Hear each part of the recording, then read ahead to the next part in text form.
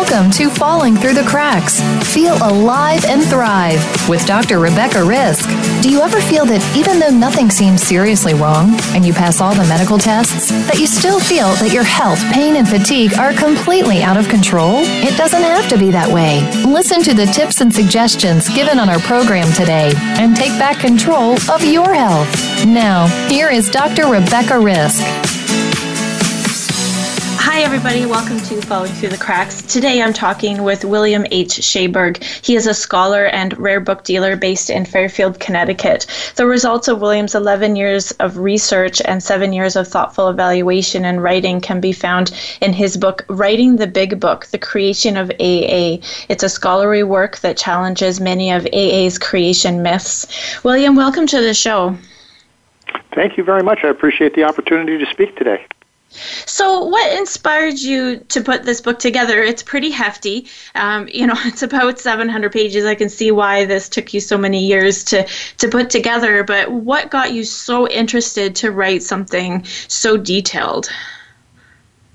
Well, this is my second book, actually. The first book was on the German philosopher Nietzsche, and I got involved with that because I couldn't figure out what was and what wasn't a first edition in his publication history.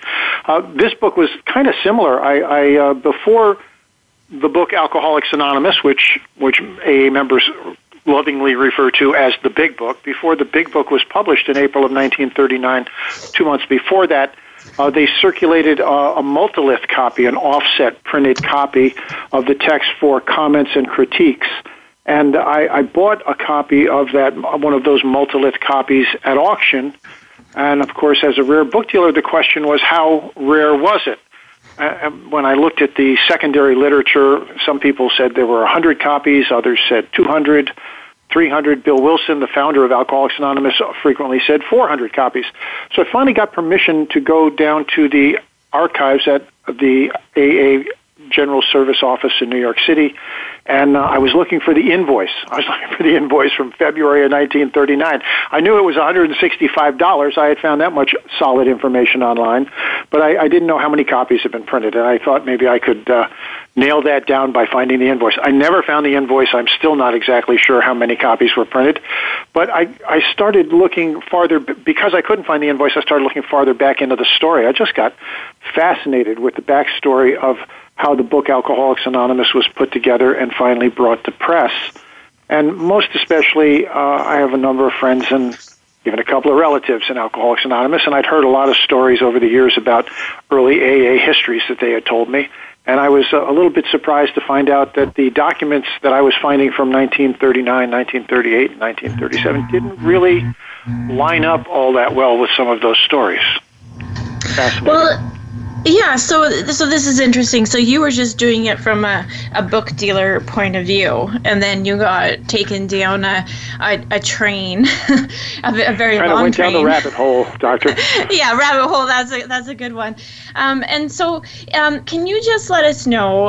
Not everybody, of course, is involved in Alcoholics Anonymous, and the big book is pretty important for the program. Can you just give us some of what it's treated like now? And then we'll go into that history that you found. Like it, as you said, it is called the Big Book for a reason, and it is almost treated like a Bible for people in the program. How important is that? The book is completely central to the program and to the fellowship of Alcoholics Anonymous. The book was published 80 years ago, and it's still the central document that's used for people who are trying to recover from alcoholism. There's AA at the moment. In an anonymous organization, it's hard to get data, let's face it. But AA is very clear that it's over 2 million people sober in Alcoholics Anonymous today. And the book was published 80 years ago. I mean, millions and millions and millions of people have had their lives saved and turned around by what was written in this book and what was published in 1939. It's the 12 and the 12-step program, which is specifically for alcoholics in this book. The 12-step program has been adopted over and over and over again by other groups in the ensuing 80 years. I called the General Service Office of AA several months ago to ask them how many 12-step programs did they know about. And the woman said, well, we don't really keep a strict, we don't really monitor that much, but I have a list here. And I said, well, how many have you got on the list? And she said, there's 680 12-step programs on the list. I think it's easily categorizable, the Alcoholics Anonymous movement, as one of the great spiritual movements of the 20th century. I think it's arguably the most important spiritual movement to come out of the 20th century. It's had vast impact on millions of people. Well, and it definitely has. The 12-step programs are something that we're very aware of. Everybody hears that, and we hear the terms, you have to work the program, and so this all came from this book that was written 80 years ago, and over the years, has this book changed at all? No, the text. Well, the book has two parts. The first part is exposition, let's call it, and the back half of the book are personal stories, clearly usually about 25 stories, personal stories in the back. There have been 4 editions of the big book since it was published 80 years ago, and the front half of the book, the exposition part, has been very, very lightly edited over the years. Minor changes have been made to that. The stories in the back with each of the 4 editions were changed and updated to better reflect the membership of Alcoholics Anonymous at the time and to appeal to the sensibilities of people who would likely be reading them in each of those different time frames. So, but no, the program as it was formulated and written down in 1939 has not been changed in any kind of substantive way since then. Well, and so these stories are pretty integral to the program. They are what alcoholics are supposed to relate to when they're trying to find meaning in their own steps in their own program. You can correct me if I'm wrong, since you've studied this way more than I have. But I can see why those stories would need to change, because they would need to be accurate for the time period that we're in. But is this how the first book came about? Was it just a story? Well, the first book, the stories were ancillary to the book. The stories supported what was in the front of the book. It told individual people's experience with how they actually applied that in their lives and how it turned them around and allowed them to live a life of useful and productive sobriety. But the front of the book was, Wilson talked about they were really trying to write about what had happened to them and what they had found in that period before the book came out that actually worked. Bill Wilson, the founder of AA, he called the period between the time when he got sober in December of 1934 and the publication of this book in April of 1939, he called that period the flying blind period. And what he meant by that was we didn't really have a 12-step program. We didn't have a formula. It wasn't written down someplace. There wasn't a suggested program of recovery, as he calls it in the book, for how to go about getting sober. In that flying blind period, they were trying one thing and another. In the early days, some of the things they tried were almost comical, but they were looking for what worked and what didn't work, and that was what Wilson was trying to do when he sat down to write this book in mid-1938, was to synthesize that experience and to formulate it into a program that people could actually follow step by step to effectuate their own sobriety. Well, and so this is interesting. Did you find some of the things that they had tried before they discovered the 12-step program? Oh, yeah, there was. I quite frankly, it was a little bit outside of my area of experience, but the famous story is that Bill Wilson gets Dr. Bob Smith sober out in Akron, Ohio. He's the first man who stays continuously sober. He's considered to be AA number 2.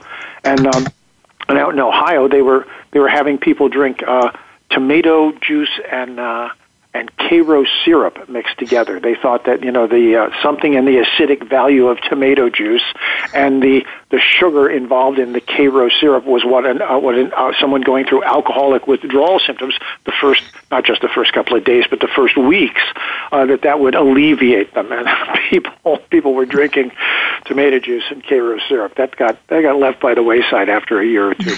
But that's one of the things they were doing in the beginning. Well, they did that for a year. It must have given them something to keep going. Well, somebody thought they were doing it. Yeah, they were. And in the beginning, they were deeply involved and tied with a movement called the Oxford Group. The Oxford Group was founded in 1921 by Frank Buchman. It was a return to first century Christianity movement, and it's really the seeds out of which Alcoholics Anonymous grew. And in the beginning of AA's history, in 1935 and 1936 and 1937, both the New York group, Bill Wilson's group, and the Akron group, Dr. Bob's group, were deeply involved with the Oxford group and ascribed very much to its principles and practices. Wilson moved away from the Oxford group in mid-1937. Dr. Bob didn't really make a formal break with the Oxford group until late 1939.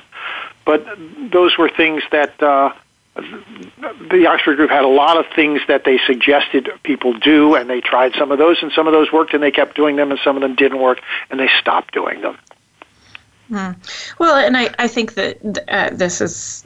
I would be surprised if they said that they started one program and it was the first one that worked, and off they went. And we know that 12-step programs are... I'm not sure if there are stats on how well it works, or, because people say that you have to start and stop multiple times before a program will stick and work for you. And this is a common story, I think, with a lot of addictions. I talk to people in office about sugar a lot, and I explain that it's very addictive, and that it's called that for a reason. It's called an addiction for a reason. It's not logical. And so we can't just expect that we can look at ourselves in the mirror and say, you're not going to eat sugar anymore, and then off we go, and life is going to go on. So when you take an addiction like alcoholism that's ruining lives, well, I mean, not that sugar doesn't, but it's a more obvious way, I think, when alcohol is involved. And I think that you can't just say, oh, we did this one thing and it worked and off we went. I think it's makes sense that they tried more than one thing and had some failures. Yeah, and it took them a while to actually figure out what it was that was working. My understanding of the basic AA program that I've gotten from reading this book as carefully as I possibly could, and also the earlier versions and how it morphed into what was finally published, my basic understanding of AA is that Bill Wilson's genius came out when he said the first principle is that if you're a real alcoholic, and he used that phrase, real alcoholic, you have no defense against the first drink. So a lot of people looked at alcoholism and thought the problem was after somebody started drinking, they couldn't stop. Bill said the problem was when you're sober, if you're a real alcoholic, sooner or later, no matter what promises you make to your loved ones, your children, your parents, your boss, sooner or later, you're going to pick no booze in your body, you're still going to pick up that first drink. You have no defense against the first drink. And the second principle is, as I understand it, except there is one thing you can do to distance yourself from the first drink. If you have a, quote, vital spiritual experience, that can get between you and the first drink. And the more you enlarge and grow that and work at having a more vital spiritual experience, the more distance you can get between you and the drink. And that's my basic. I mean, there's a lot more to the AA program than that. But in a nutshell, I think it comes down to Wilson's understanding that the problem is something that happens before an alcoholic picks up a drink. There's the problems in his mind, not in his what happens to him after he drinks. So you have no defense against the first drink. Oh, yes, you do. you could get yourself a vital spiritual experience. And the vital spiritual experience, the 12 steps, are the suggested program for getting a vital spiritual experience. The 12 steps, the first words of the 12 steps are, having had a spiritual awakening as a result of these steps. That's, in a nutshell, that's how it's supposed to work. Doesn't work for. I know it doesn't work for everybody. Wouldn't it be nice if it did? That would just be fabulous. Well, yeah, I don't think, to be honest, life is that easy. That we've got something that works for everybody, and we don't have these challenges that make us grow. But I am happy that they made a program, because until then, did we have anything that was working at all? And I know back then there was an issue, a big issue with alcohol. Not that there isn't today, but was there anything that was working or being done? No. There were things that were tried, and it would seem to be working, and then it would fall apart. America's had this tremendous history with alcoholism, and especially after the Civil War, when the temperance movement took off. Temperance movement just grew and grew and grew in its effectiveness, and eventually culminated in the Prohibition Amendment to the Constitution, so that there was no booze in the United States from 1920 to 1933, legally available. And people thought that was a solution. We just keep them away from it. Keep them away from it. But alcoholics are going to find a drink one way or the other, no matter what. So this grand march of history from the Civil War right up until the 1930s, culminates in something that's a complete disaster. Complete disaster. Doesn't work at all. And people just had no idea how they could come at, or how they could go at about solving this problem of alcoholism. Very shortly after that, Bill Wilson gets sober. He gets sober in December of 1934, and he thinks he's got an answer. In the early years, they talked about it as a cure. They stopped doing that after a while, but they thought they had a cure in the beginning. How interesting, huh? Yeah. Let's talk about that more when we get back from this break. We're talking today with William H. Schaberg, and he wrote the book, Writing the Big Book, The Creation of AA. We'll be back shortly.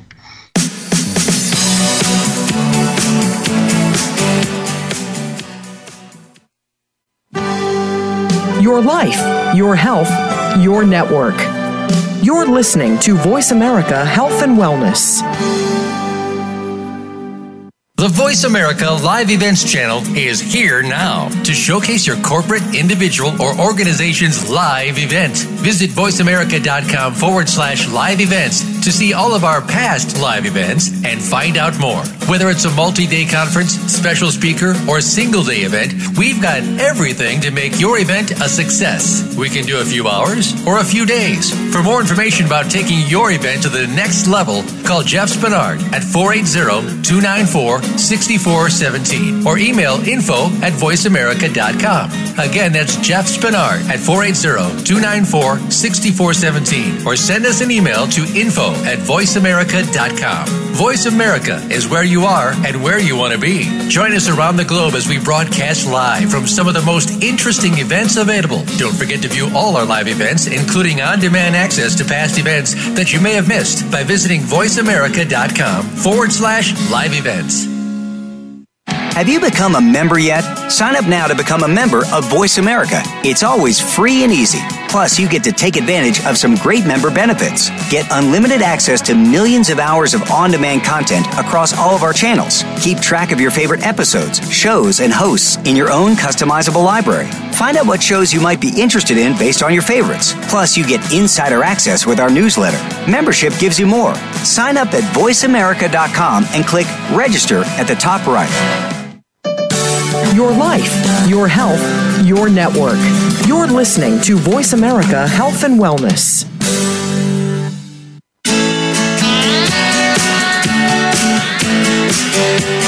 You are listening to Falling Through the Cracks with your host, Dr. Rebecca Risk. To reach the program today, please call in to 1-866-472-5792.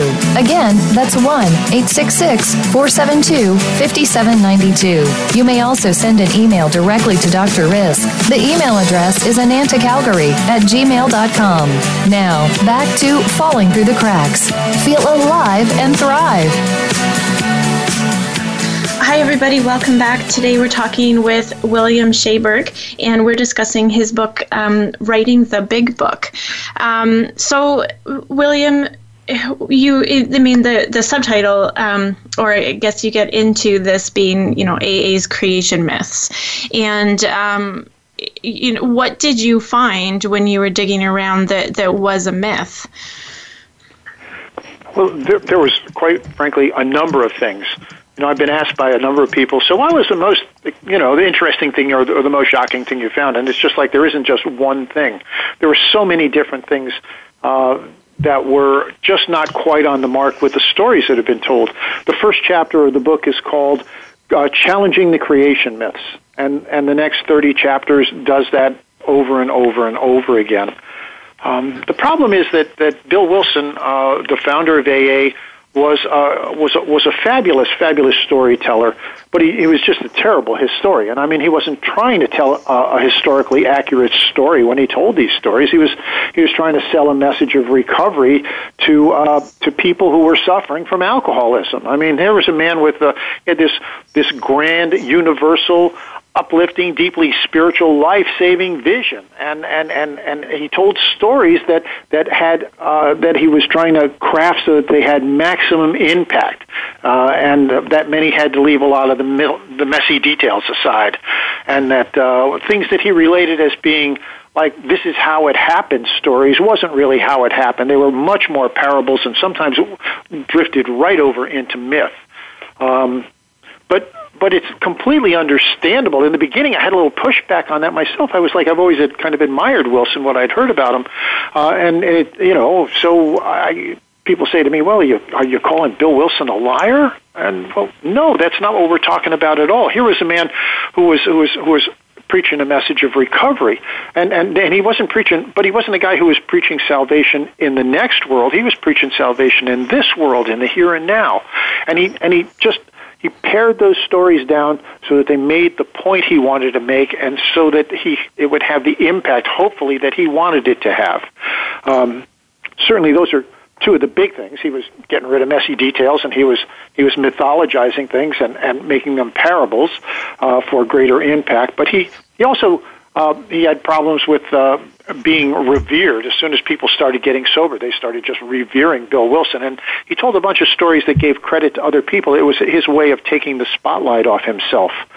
And he did a lot of that. And then, of course, there's leaving out uncomfortable facts. I mentioned the Oxford group, for instance, and there was a lot of people in the late 30s that the Oxford group was not, they were not a popular organization with them. So Wilson just he kind of left that out of the story when he started telling stories about AA's early day. Very, very minimized the Oxford group's influence far below the kind of influence it actually had. So what was the big shock? The most important thing that came through to me when all was said and done was Bill Wilson is frequently referred to today in AA circles as the co-founder of AA, and Dr. Bob Smith, Akron, Ohio, was the other co-founder of AA. Personally, I have a hard time just getting on board with that. First of all, I don't think there was a co-founder to begin with. Bill Wilson was the founder of AA, and he's the guy so primarily responsible for it. There's no co-founder thing going on. But if there is a co-founder thing to be an accolade, a co-founder white hat to be given out, it doesn't go to Bob Smith, in my opinion. It goes to a man named Hank Parkhurst, somebody who most people in AA have never even heard of. Hank Parkhurst was the first man that Bill Wilson got sober when he came back to New York from Ohio in late 1935, and Bill and Hank were just joined at the hip. And it was really Hank Parkhurst who pushed Bill Wilson over and over and over again to get this book written and to get it out and get it published. And I frequently say, no Hank, no book. And I really believe that's true. There certainly would not have been a book published called Alcoholics Anonymous in April of 1939 if it wasn't for Hank Parkhurst. We might have had a book later, and it would have been a different kind of book, but the book that was published in April of 1939 was very much, it was Bill Wilson wrote it, but he wrote it with Hank Parkhurst looking over his shoulder and beating him over the head to get his own perspective into that book. So why has nobody heard of Hank Parkhurst? Nobody's heard of Hank Parkhurst because 6 months after the book was published, Hank Parkhurst was drunk, and he never got sober again. So you don't want to tell a story about the second most important guy in the production of this book and then have to admit that it didn't work for him, that he got sober. So Hank got dropped out of the story. And one of the things I found over and over again going through the documents, the primary documents from 37, 38, and 39, was how just unbelievably critical and central his role was in this thing. He's not just the unsung hero. If there's a co-founder of Alcoholics Anonymous, it's Hank Parkhurst. So you think that Bill Wilson changed the story? I mean, it sounds like he changed the story to give hope to people. I mean, leaving out somebody who was integral to writing the book but wasn't sober would, of course, make people not want to follow a program that they might think doesn't work. Exactly. Yeah. It wasn't like a great selling point. You know, we got this wonderful car over here, but it breaks down after 10,000 miles. You know, it's not a good selling pitch. So, yeah, he didn't go in that direction. Now, Bill wrote a history book about AA called A Comes of Age in 1955, I think. And Hank gets mentioned in there a few times because he could not tell the story of the production of the book without mentioning Hank Parkhurst. But it's kind of a drive-by mention. Each one's a drive-by mention. Nobody's talking about this man's centrality and the way he's central here in the story, and again here in the story, and again here in the story, and again here in the story. And that's one of the things that comes out of my book with a vengeance, is how critically important and how much of a second important player Hank Parkhurst is in the production of this book. Well, I wonder, I mean, we understand now, I don't know how much we knew in 1934, about how much hope people need to get through life, really, and to, get through a hard day and to get through something as difficult as alcoholism. And I do think that it was... because there was nothing that worked back then, I think people weren't functioning as much as they can now. I don't know. I wasn't there in 1934. Maybe you can say something about that. But I think that he probably felt that he needed to give people that shining hope. And here's a program, and here's some hope. Because if you don't hand a program like that to people who are at the rock bottom, there is...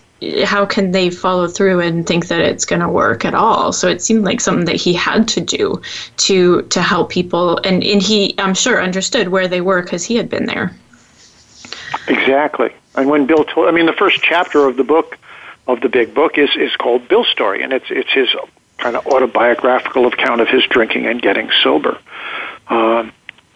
And I think it sends a powerful message to, let's just say, some random alcoholic. His wife gives him the book, or he picks up this book, or her husband gives her the book, and the book leads right off with what they call the doctor's opinion, a little bit of medical advice, 1939 medical advice, and then it launches right into Bill's story, so that you got an upfront tale of hope about a real person. You're not going into the theory of how this thing works. You're talking about how it worked for this one man. And I think that was a smart move on one of the editor's point to move Bill's story, which had been in the back of the book, to the front of the book, so that it could give people that kind of concrete hope from the very, very beginning of that reading experience. Which was important. Now, your book being 700 pages, was there more that you discovered as you were doing the research that you reported on? Well, yeah, there's so many of these AA myth kind of things. One of them was that 100 men wrote this book, and the way the beginning of the book is written, it basically, if it doesn't say that, it implies it strongly. And Bill Wilson wrote this book. He wrote every chapter of the book except for one, which to employers, which Hank Parkhurst wrote. He was the businessman. He was more of a businessman than Bill Wilson was. Certainly, that was one of the mythologies that people talk about all the time. But all of the stories that get told about AA, they're also kind of spiritually, or there's just it doesn't have the human element to it. It's much more of a godly element to it. There was this wonderful quote from that Bill got while he was researching for this history book he did in 1954. Dorothy Schneider, an early member around AA, her husband was one of the first people to get sober. She said, the people talk as though there were 100 men, and they all went saintly and were taken straight up to heaven, and God just guided Bill's hand, and that Bill just sat there and let the words come through. Actually, she said, it wasn't anything like that at all. And no, it wasn't anything like that at all. It was a much, much, much more human story. It was a story of fits and starts. It was a story that could have gone off the rails any number of times during the 18-month period that I'm covering here, although they could have gone off the rails a number of times even before they started thinking about writing a book. I mean, halfway through this 18-month period, Bill Wilson's already written 2 chapters. They've sent them out. They're trying to raise some money with this. It's June of 1938, and according to Lois's diary, she and Bill have a fight. He's so furious that he runs out of the house and he tells her he's going out to get drunk. Instead of getting drunk, instead of picking up that first drink, he goes over to New Jersey to his friend Hank Parkhurst's house and stays there. Now, if Bill Wilson had a slip, what they call a slip back into drinking in June of 1938, I doubt that Alcoholics Anonymous as an organization would even be here today. I mean, Bill's credibility would have been completely destroyed. The program of recovery and the credibility of that, what he had been doing, would have been completely destroyed. So there's this, I love the visual image of Bill racing out of the brownstone. The hell with you, I'm going to go get drunk. and not doing it. And what I really, really would love to have been a fly on the wall, they were having, there was 2 meetings in the world during this time. There was one on Wednesday night in Akron and one on Tuesday night in Brooklyn, at Bill's house in Brooklyn. I would love to have known if Bill owned the fact that he almost drank the following Tuesday when the guys got together. There were no women in New York AA at that time. When the guys got together on Tuesday night, I wonder if he admitted that he had been that thirsty, that he had come that close to slipping. Well, that's what the meetings were for. But if he was trying to be hopeful for other people, he may not have come as clean. I guess we'll never know. Hopefully he did. We'll never know. It's too bad. There's lots of times where I would have liked to have been a fly on the wall and have gotten more information that I could find from the printed documents. But we just have to deal with what we got. So do you think that godly writing of, these 100 men became saintly was something that was needed for the hope that people needed in AA, or was that something that was common in 1934 to kind of talk and present things like that? I think, yes, absolutely. I believe that, the culture in the United States of America in 1939 was completely different from 2019. I mean, everybody went to church in 1939, and it was important to know what church you went to. And people who didn't go to church were known for not going to church, and that was kind of a black mark. The religious culture of America in the 30s was profound, deep, and wide. I mean, it was just everywhere. So telling the stories and understanding the stories in relation to that sort of in that sense, the Judeo-Christian, divinely inspired telling of that story makes perfect sense coming out of that particular culture.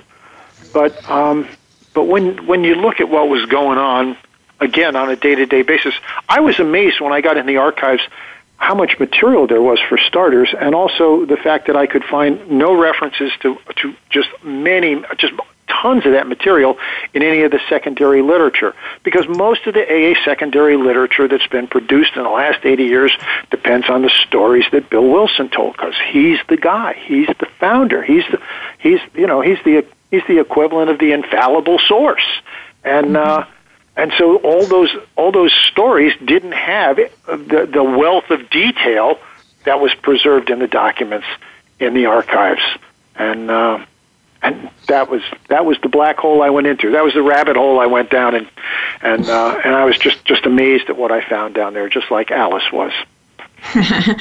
Well, yeah, it seems like it opened a bit of a Pandora's box, especially because this book has been studied extensively by millions of people in the program, and I think it has been treated like a Bible and like a new I want to say religion. It's not a religion, but it when you're that desperate and you're looking for those answers, people do work the program and study the book, and that's how they get sober and stay sober in this program. Mm-hmm. And you're throwing a bit of a wrench at it, saying, well, it might not be the way it's been presented and studied all these years.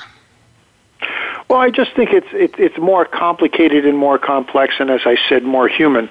The stories that Bill Wilson told, and the stories, the canonical stories that have been passed down about early AA history, tell a story that it was miraculous that AA survived and produced this book, and then grew from that point forward. It's a miraculous story. Personally, I really firmly believe that the human elements, when you bring in the human elements and look at them in detail, my book tells a much, much more miraculous story than the canonical stories do. I think it's unbelievably amazing that AA survived that flying blind period and got to the point where they put the program of recovery down on paper so that people could then use that as a launching point for getting sober and spreading the word around the country and then around the world. The book has been there's been 37 million copies of this book printed in English alone, and I think it's been translated into 24 languages.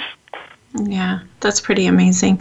We're going to talk about this more when we get back. We're going to take a quick break. We're talking today with William H. Schaberg, and we're discussing his book, Writing the Big Book, and we'll be back shortly.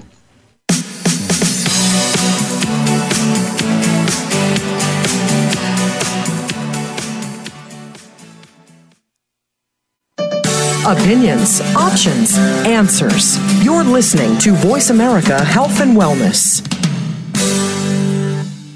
Take us on the go. It's even easier now. The Voice America Talk Radio Network has a mobile app for iOS, Android, or Amazon Kindle. Visit the Apple App Store, Amazon, or Google Play to download the app powered by Aircast. It's free and no registration is necessary. In minutes, you could be enjoying your favorite Voice America Talk Radio host no matter where you are, in the car, out and about, while traveling, or anytime you can't be close to your computer. Catch up on the archives you've missed or discover new shows on the spot. Search Voice America at your favorite app store.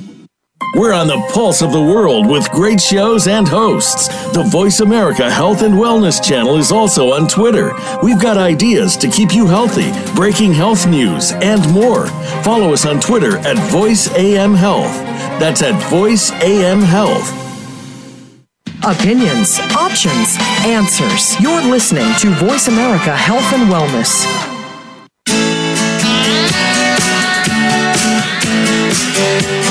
You are listening to Falling Through the Cracks with your host, Dr. Rebecca Risk. To reach the program today, please call in to 1-866-472-5792. Again, that's 1-866-472-5792. You may also send an email directly to Dr. Risk. The email address is anantacalgary@gmail.com.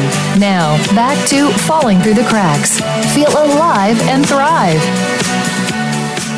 Hi, everybody. Welcome back. Today we're talking with William H. Schaberg, and we're discussing his book, Writing the Big Book. So, William, you've been busting these myths on how the Alcoholics Anonymous book had been written. Now, how has this been received with people in the program? Are they happy to know the full story, or are they upset that their myths have been busted? First of all, the book's only been out a couple of weeks. So I haven't got a lot of feedback yet, but I've done a couple of recent presentations to crowds of 50, 60 people each, and it's been interesting. Some people are taken aback, and they kind of cross-examine me. But I heard this, but doesn't that contradict what you just said? And I've got the documents and the details at my fingertips in most cases, and people have been really. I think they've accepted it and received it really, really well. I did a presentation about a year ago. Bill Wilson and his wife Lois lived in Westchester, just north of New York City, at a house that was called Stepping Stones, and it's a national whatever monument kind of thing today, and they have a great archive there. But I did a presentation there about a year ago to 20 people, and they were the docents and some of the board members from Stepping Stones. And it was an interesting thing for me because half of the people were they just loved the presentation. They loved the fact that they were getting the quote-unquote real story.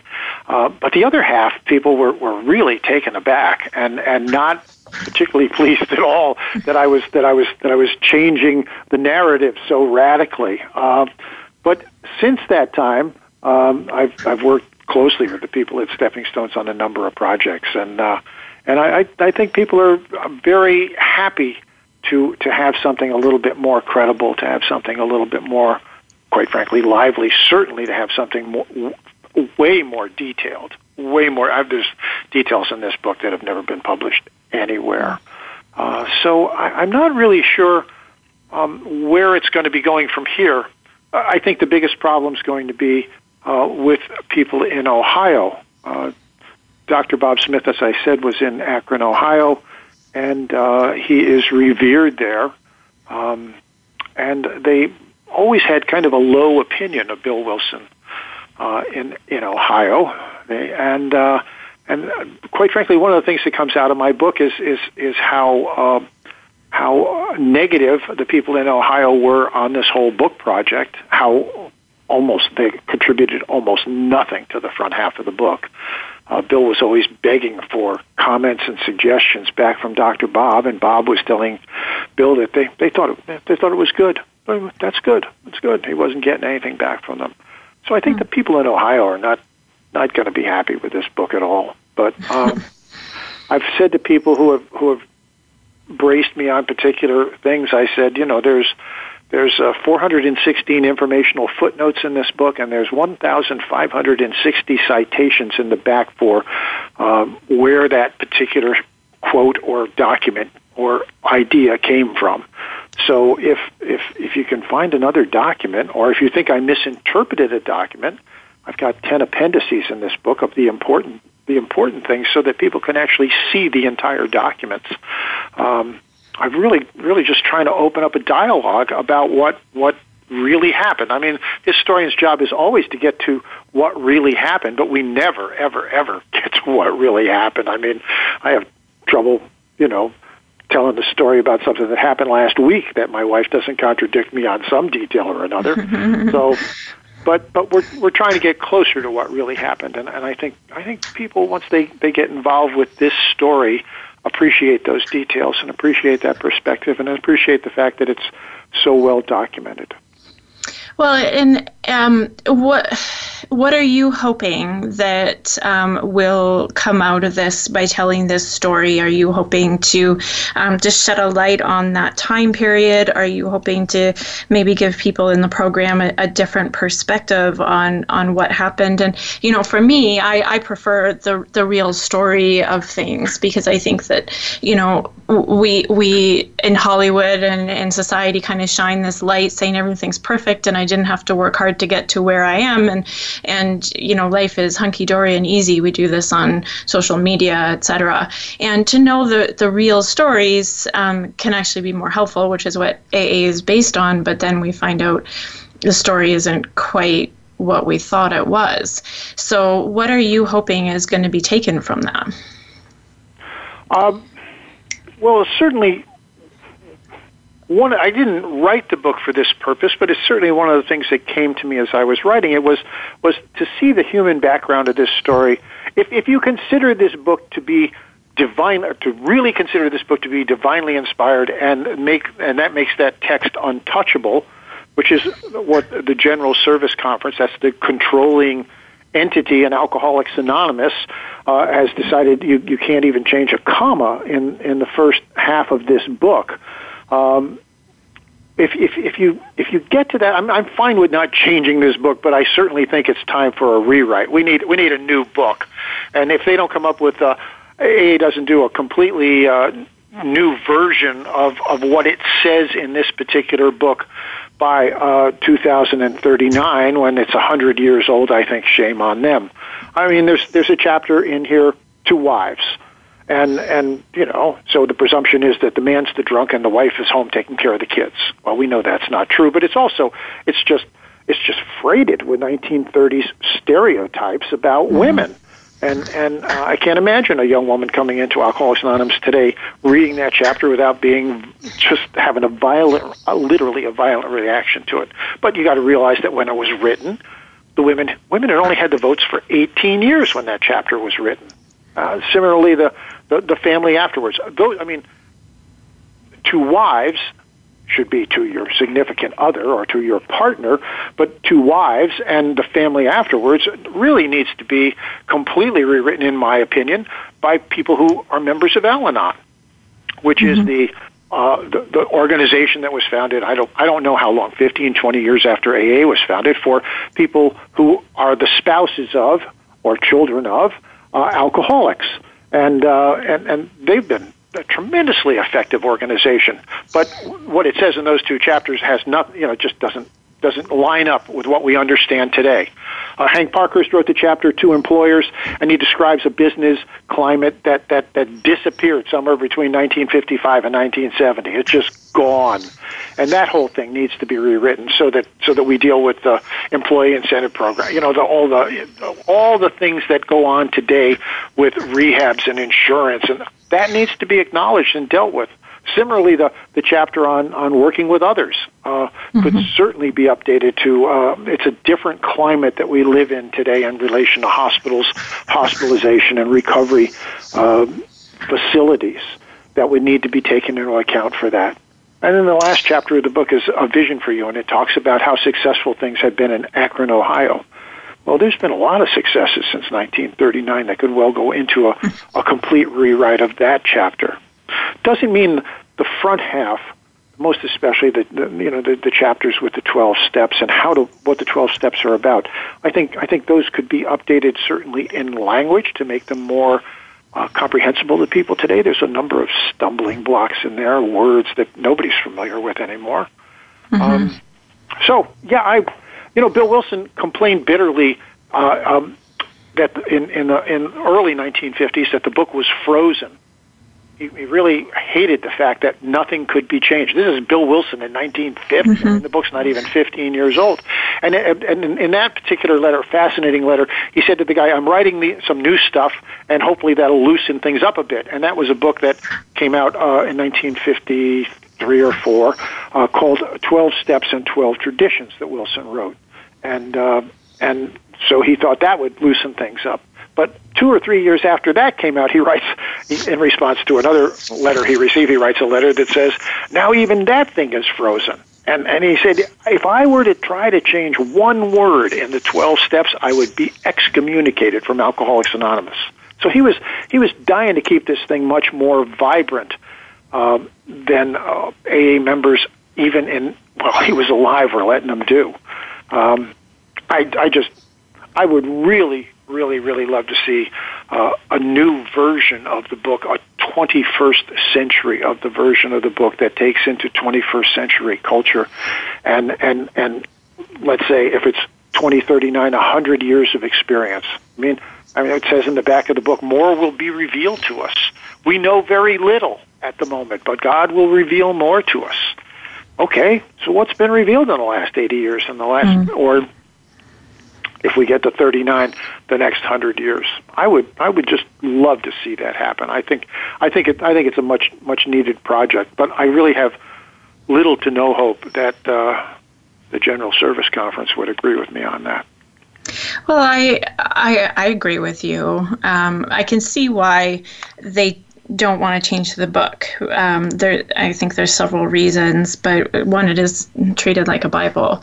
And the other, I mean, these are people who are in a situation where their life is out of control. So if you change what's helping them get control, it's pretty scary, right? And a lot of people have based years and years of sobriety on this book. But I do agree that it should, at least another version. You can use the old one and then maybe just update the stories to include where society is now, because we're not the same as we were in 1934. A lot of things are different.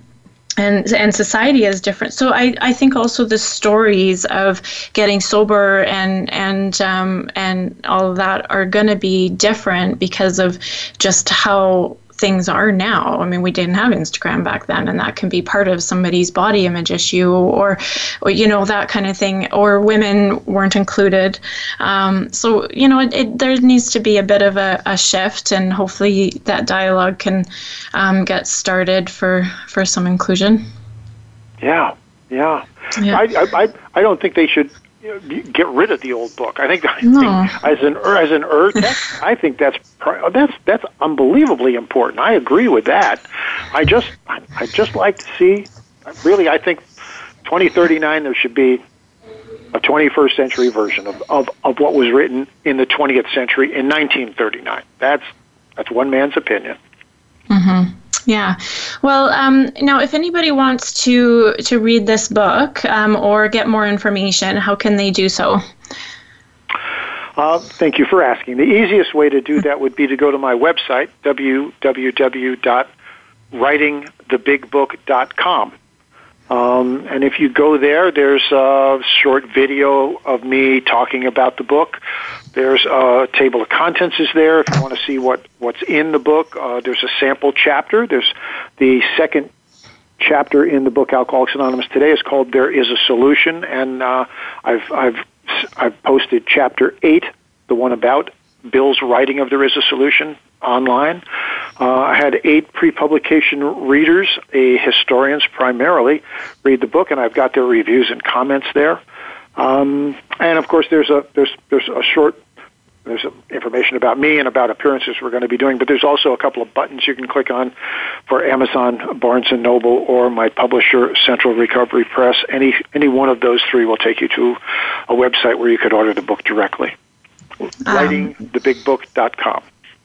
Well, that's perfect. I hope that, this starts a good dialogue. I don't want controversy to come with this. I think that, you've made a story more real, and I think there's nothing that can be wrong with that. And I want to thank you for sharing that story with us today. Thank you, Doctor. I appreciate the opportunity to speak with you today. Thank you.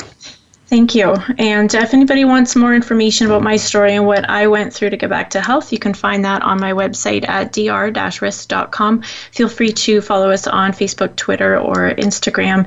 You can send me an email at anantacalgary@gmail.com. Thank you so much for listening today. Be sure to make today a great day.